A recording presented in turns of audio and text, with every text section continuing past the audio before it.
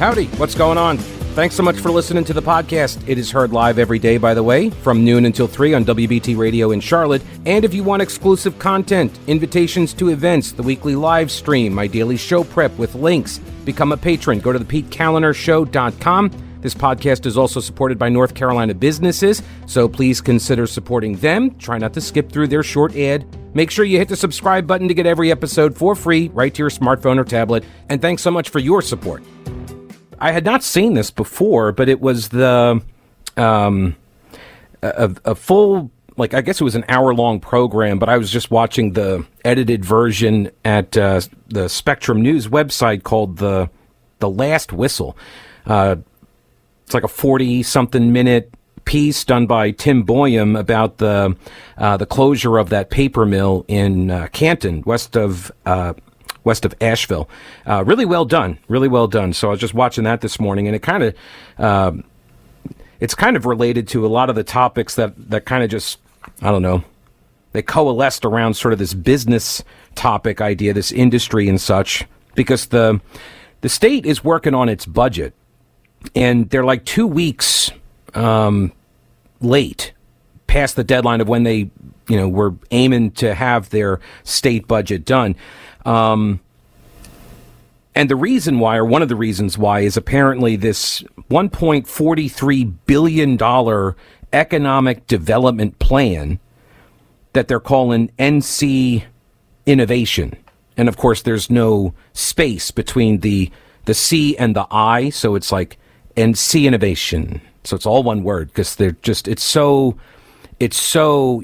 technologically advanced, they don't have any time to have a space in between the letters NC and innovation. So they just put them all together. That's how fast they're moving, because it's high tech. Anyway, a state budget proposal with bipartisan support would give more than $1.4 billion to a nonprofit organization with high-powered leadership that says it wants to boost North Carolina's economy by ramping up innovation. What could go wrong? This is a piece by our pal Travis Fain over at WRAL, which is owned by the Capital Broadcast Company, which is actually one of the backers. The parent company is one of the backers of this initiative with money. Like, their founders have kicked in money because there's a private fundraising component to the deal as well. But if this thing gets approved, it would be the largest infusion of taxpayer money into a non-state entity in North Carolina's history. Again, what could go wrong? He writes, it's a big bet on the state's future. Supporters see it as a way to spur economic growth through high-tech companies. Opponents see it as a money suck and argue that the proposed funding could be used for other priorities. Yeah, $1.43 billion can be used for a lot of other priorities. The funding would help university researchers turn ideas and discoveries into companies that would have to stay in the state at least 5 years, potentially bringing more jobs and tax revenue to the state.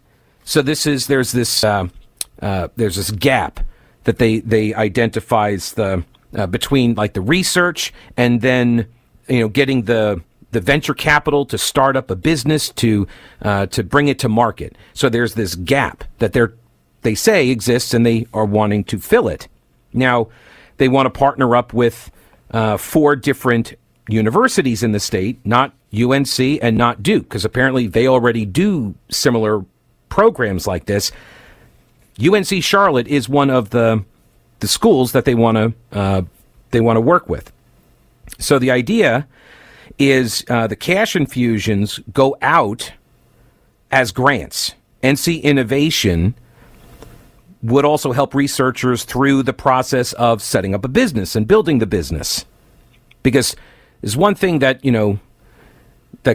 government funded folks know, it's how to build businesses. Anyway, look, some of the people that are involved, they are entrepreneurs and they are business folks.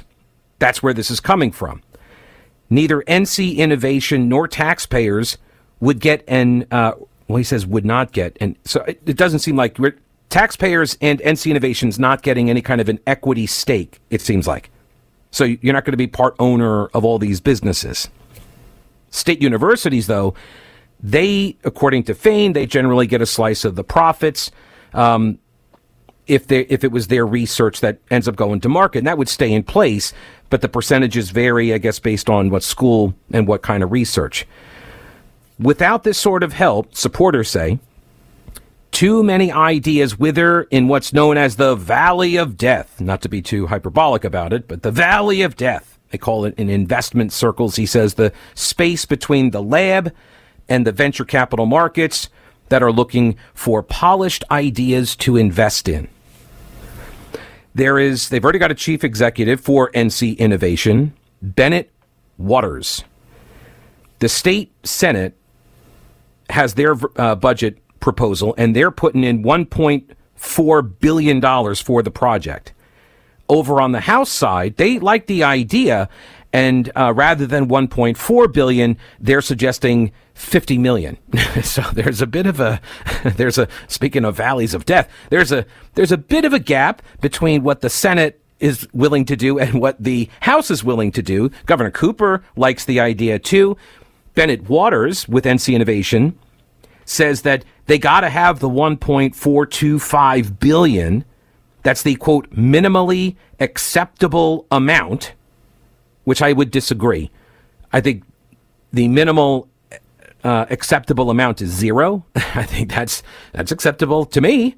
But he says you got to have $1.425 billion because that's going to create the endowment, and it funds it in perpetuity. And so then they just take essentially the interest and the market growth, because you invest this money and then you just live off of the revenue that's generated off of the 1.4 billion, and then that goes out the door as grants.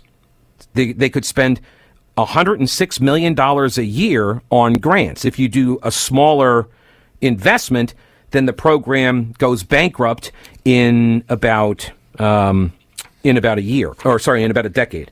Yeah, in about a decade, if you do less than that. So they want to keep it going in perpetuity. They got reserves targeted. So we got a lot of money in our reserves for all the rainy days, and they're like, hey, we can take $1.425 billion out of the reserve, one-time transfer, put it into this endowment, and then it just spits off this income, and we use that to fund this Valley of Death bridge, I guess. A bridge over the Valley of Death? Or maybe it's a zip line. It's a zip line over the Valley of Death. It feels like typical sales stuff to me, said Senator Jim Perry. He's a Republican. He's one of the he's in leadership, and he's from Lenoir, or as I call it, Lenoir, North Carolina, and one of the more vocal critics. He says they mentioned that they're going to improve the economy in all 100 counties. I mean, wow, that's amazing. Like almost snake oil-like. Right? John Locke Foundation, they're against it. They came out in several different ways, and on Twitter a couple of days ago, Donald Bryson, who's the president of the John Locke Foundation, got into a sparring match yet again with Brent Woodcox, who works for Senator Berger. And Woodcox is attacking the John Locke Foundation over their opposition to this, because the John Locke Foundation is a conservative think tank, and they say, look, you're picking winners and losers. You shouldn't be doing that. Government should not be in this business of picking winners and losers in the marketplace with taxpayer dollars. It's got a very poor track record of doing so, according to Brian Balfour, who was quoted by Travis Fain in this piece. And Woodcox attacking Bryson. This is the second time this has happened that I'm aware of, where Woodcox went after Bryson over the Medicaid expansion deal that the Republicans cut. And so when the Locke Foundation is coming out and saying, hey, these aren't conservative policy proposals you guys are doing, he gets savaged on Twitter by some of the Senate leaders' people, specifically Brent Woodcox. So that occurred the other day on this proposal as well. It's got a lot of big name people behind it. Fain lists Kelly King, the retired CEO of Truist Financial, chairing a board made up of business leaders, 4 university chancellors, and the president of the UNC system, Peter Hans. Jamie Dimon is in on this, the chief executive of JP Morgan Chase. They got 9 lobbyists walking the halls up in Raleigh. Right? So this is one of the big proposals that's gumming up the budget right now. And so I'm curious, I'll explain some of the details on how it works, but I'm curious if you like this idea. Oh, and before I forget, have you got your ticket to the Heritage Life Skills event yet? I'll be there. The annual event is put on by Carolina Readiness Supply, and you can learn all sorts of ways to be better prepared and self-sufficient in the event of any emergency. Things like homesteading, canning, water storage, radio communications, herbal remedies, home defense, fermenting vegetables. I'll be there Saturday evening. Check out the schedule at carolinareadiness.com. This is what Carolina Readiness Supply does. For beginners all the way to the most experienced preppers, Carolina Readiness can help you. Get your tickets now at carolinareadiness.com. Veteran-owned Carolina Readiness Supply. Will you be ready when the lights go out? So we're talking about this NC Innovation idea. It's part of the budget battle going on up in Raleigh, and the idea is, from the Senate side at least, is to fund it to the tune of $1.43 billion and create an endowment in perpetuity, which would then kick off more than $100 million a year that would be handed out via grants to try to get innovation projects, research, ideas, try to get those things across the valley of death, which is like venture capital. It's to fund these ideas, turn them into businesses, and you got to stay in the area, or it'll be tied to a school. They'll draw like these zones around these particular colleges, and you got to keep the business there for at least 5 years. And the idea is like, let's get our research to market. The stuff that's coming out of these, college programs and the labs, get them to market and fill the gap that the private venture capital market is not.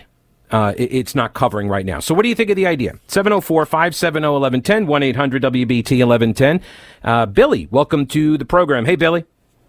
Hey, I got an idea. Since one group wants $1.5 billion, another group wants to give them $500,000, I have a solution to that. Now, this is very, very, very complicated, so stay with me here. Okay.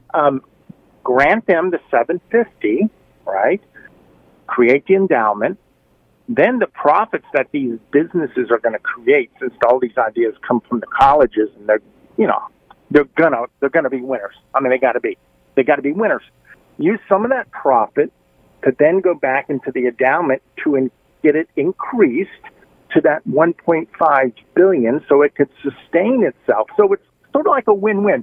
Now, I know that's very overly complicated. You got to be a financial genius like me to come up with something like that. But that's a solution. So what I have learned now is that I, too, am a financial genius because I followed it. And if I can understand it, I guess that makes, I guess I am, too.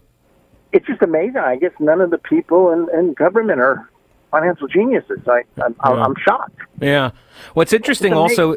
I was going to say what's interesting also is that the criticisms against the conservative think tank, John Locke Foundation, was that, you guys just write white papers. You don't know what you're talking about. Like, we're doing the hard work of writing the policy. And it's like, yeah, they're in that world. Like, they're in the private sector. So, well, again, if in fact this is going to sustain itself because of all these ideas are the best, and I'm not against it, but why not make all parties have some skin in the game? The taxpayers, of course, are going to come out of pocket some, but not as much as desired.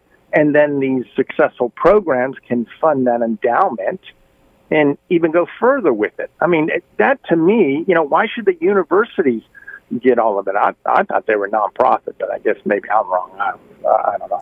Well, the universities aren't. It doesn't seem like they're getting it. If they have researchers that make some breakthrough out of their lab, they do get a certain cut off of, if it's like a patent or something, right? They do get some residuals, as I understand. It just depends on what the product or service was. Hey, I appreciate the call, Billy. I think it's a good idea. Yeah, direct the money back in, and then once you get up to the 1.5 billion, then you're kicking off the the $100 million per year, and the taxpayers didn't have to come out of pocket all of it up front. Although the money is there. I mean, it's sitting in a reserve. But that's for the rainy day, if we ever have one again. The state lawmakers, as they hammer out a budget deal, are looking to fund a venture capital grant writing fund or an endowment. It kicks off over $100 million a year to help bridge the gap, the valley of death between ideas and discoveries that come out of colleges and getting them to market. Do you like the idea? I've got some messages on the Twitter machine. Let me jump over here, though, and get John on. Hello, John. Welcome to the show. Hey, thanks for bringing these important subjects up with Charlotte. So you do a great job. Well, first off, I think that we already had this discussion on a national level with Solyndra and some of the other wind farm venture capitals that we tried out on the federal level. Why should we be doing this at the state level? That's a fair question. And apparently if you ask that question, you will be attacked by members of the leadership staff in Raleigh. The other thing is, too, why would we put our tax dollars at risk? If it was such a great deal, private business would already be doing it. Right, and so what they argue, what the proponents of this idea argue, is that these things already exist in other states, and at UNC, Chapel Hill, and Duke University, they have very similar programs. The state has done similar types of programs like this in the past, and they need the big outlay of the money in order to just kick off the endowment or the funding of the grants without ever touching the principle, right, of the initial outlay. So it's sort of like, okay, it's reserve funding, but you just park it over here so it generates this revenue, and it fills this gap where maybe it's a little too risky for the private sector, so great ideas don't ever get to market because there's no proof of concept and there's no money to fund that sort of thing. Yeah, I think that my original comment still stands. We should not be risking North Carolina tax funds for these ventures, and if that's why you have programs like Shark Tank. I guess that's my only comment. No, that's have true. Have a great and wonderful afternoon. You too. Thank you. No, that's true. That's what Shark Tank has built, right? The TV show. It is amazing how many products and services that we have now that came through that show, even ones that weren't backed by any of the sharks. They failed to get any deal done with any of the sharks, but the product, it got publicity. People saw the product and learned about it, and the business was successful afterwards. It's a very, very successful capital venture program being run via Shark Tank, right? Couple of tweets here. This is from my friend Ray Cooper on Twitter. It's a Pete tweet. He says, the danger of using this money to set up an endowment that is self-sustaining instead of with yearly appropriations is that the legislature, therefore taxpayers, lose all of the control. How often have we seen nonprofits have their boards taken over by those with an agenda? That's a very good point. This nonprofit apparently would not be subject to a lot of the transparency rules that a government entity would. So that has raised concerns also. The legislature doesn't really have direct control over this. I think they were talking about setting up the board in a way where the legislators would be able to make appointments. Yeah, the Senate budget says 13-member board, 8 members appointed by the General Assembly.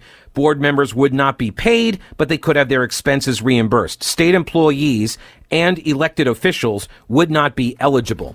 Now, part of the legislation also says that the private sector has to raise $25 million towards this effort. And the head of NC Innovation, Bennett Waters, says they're already at $23 million either in hand or committed from major banks, along with Duke Energy, Blue Cross Blue Shield of North Carolina, other businesses, including Capital Broadcasting Company, the parent company of WRAL. They've donated money here as well. entities that get the grants would need to have their headquarters in North Carolina and operate in the state for at least 5 years, quote, to ensure that the benefit to the state outweighs the cost of the support. NC Innovation would help these groups develop university research out of at least 4 hubs. Okay? One of them, Western Carolina.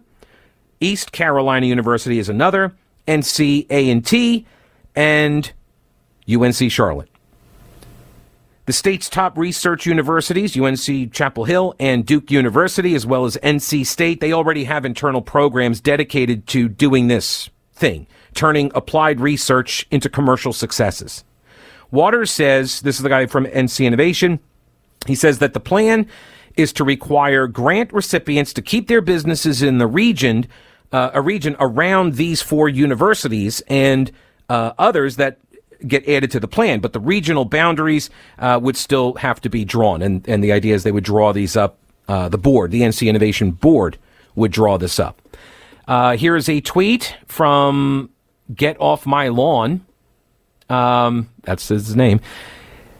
Pete, this is a horrible idea. The last thing we need is more subsidies going to the universities. They will no doubt divert all funds to woke projects that fail and would never be funded by the free market. Capitalism works and does not require government subsidies. But crony capitalism doesn't always work without this kind of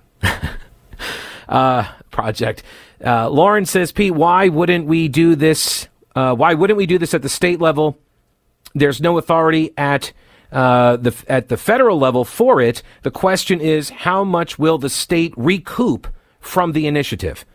Well, that is, that's the unknown. If you are limited by, only the profit that comes off of the endowments, right? And that limits how much in grant money goes out the door each year, then I guess the argument is like you're not getting any new outlays of cash, theoretically, right? Hopefully they don't come back to the state and be like, oh, we ran into some problems or something. We need a little bit extra, Our math was off. We need a bigger endowment. But if the idea is it's just kicking off the profits, dividend basically, and that's what you're using to fund, then their argument is that the grants that go out that help create these businesses, those businesses then generate the revenue so the state makes a return because the revenue coming in, right, otherwise would not have been there. That's the argument. And we all know government has a great track record on economic development. So, pros and cons, they have some misses here and there. Breaking news. Governor Roy Cooper, my good friend Ray, has tested positive for COVID. In a tweet with the initials RC, which I assume means he wrote it himself, he says, I tested positive for COVID today, but thankfully it's mild and I'm feeling fine. I'm working remotely for the rest of the week and ready to be back out and about by the weekend. So Governor Cooper got the COVID. Is this his first bout with the COVID? I'm trying to think back. I don't think he ever got COVID, right? While it was while he's locking everybody down and telling everybody to get the shot so they don't get COVID, right? I don't think he ever got it. So this might be his first foray into Rona land. This NC Innovation idea, the proponents of creating this endowment to basically get products and ideas past the research and discovery phase and, get them into the commercial marketplace. They want to seed the endowment with $1.4 billion taken one-time transfer out of North Carolina's reserve fund. And the supporters say other states have spent hundreds of millions of dollars on similar commercialization efforts and that North Carolina is falling behind. They say the group, they say that North Carolina is second behind Massachusetts among U.S. states when it comes to academic research and development. So we are number 2. It makes sense. You got MIT, Harvard, right up there. So makes sense. Like when it comes to academic research and development, but we're number 2. But most of that money gets spent at Chapel Hill, Duke University, and NC State. And so this plan would focus efforts on other colleges, the 4 other campuses, like UNC Charlotte being one, Western Carolina, Eastern Carolina, and North Carolina A&T. Now, the state has funded several entities over the years with similar goals here, but they've done it at far lower funding levels. According to Travis Fain's piece at WRAL, during Governor Pat McCrory's administration, the state started its Venture Capital Multiplier Fund, which just rolls off the tongue, tapping unclaimed property for funding. It was a $60 million fund. It was overseen by the Treasurer's Office, but it's fully invested, meaning there's no more money for any new investments. The Treasurer's Office also oversees the pension plan for state employees, which has almost $114 billion in it. Within that $114 billion, there is a $500 million innovation fund targeting companies with connections to North Carolina, but it's also fully invested. So there's no more money out of that account either. So this would essentially create, right, the endowment to kick off the money in perpetuity. This is part of the big fight in Raleigh over the budget. We'll see where it goes. Now, the McClatchy papers, both the Raleigh News and Observer and the Charlotte Observer, published a story about their business districts, specifically uptown. Well, I guess in Raleigh it's downtown.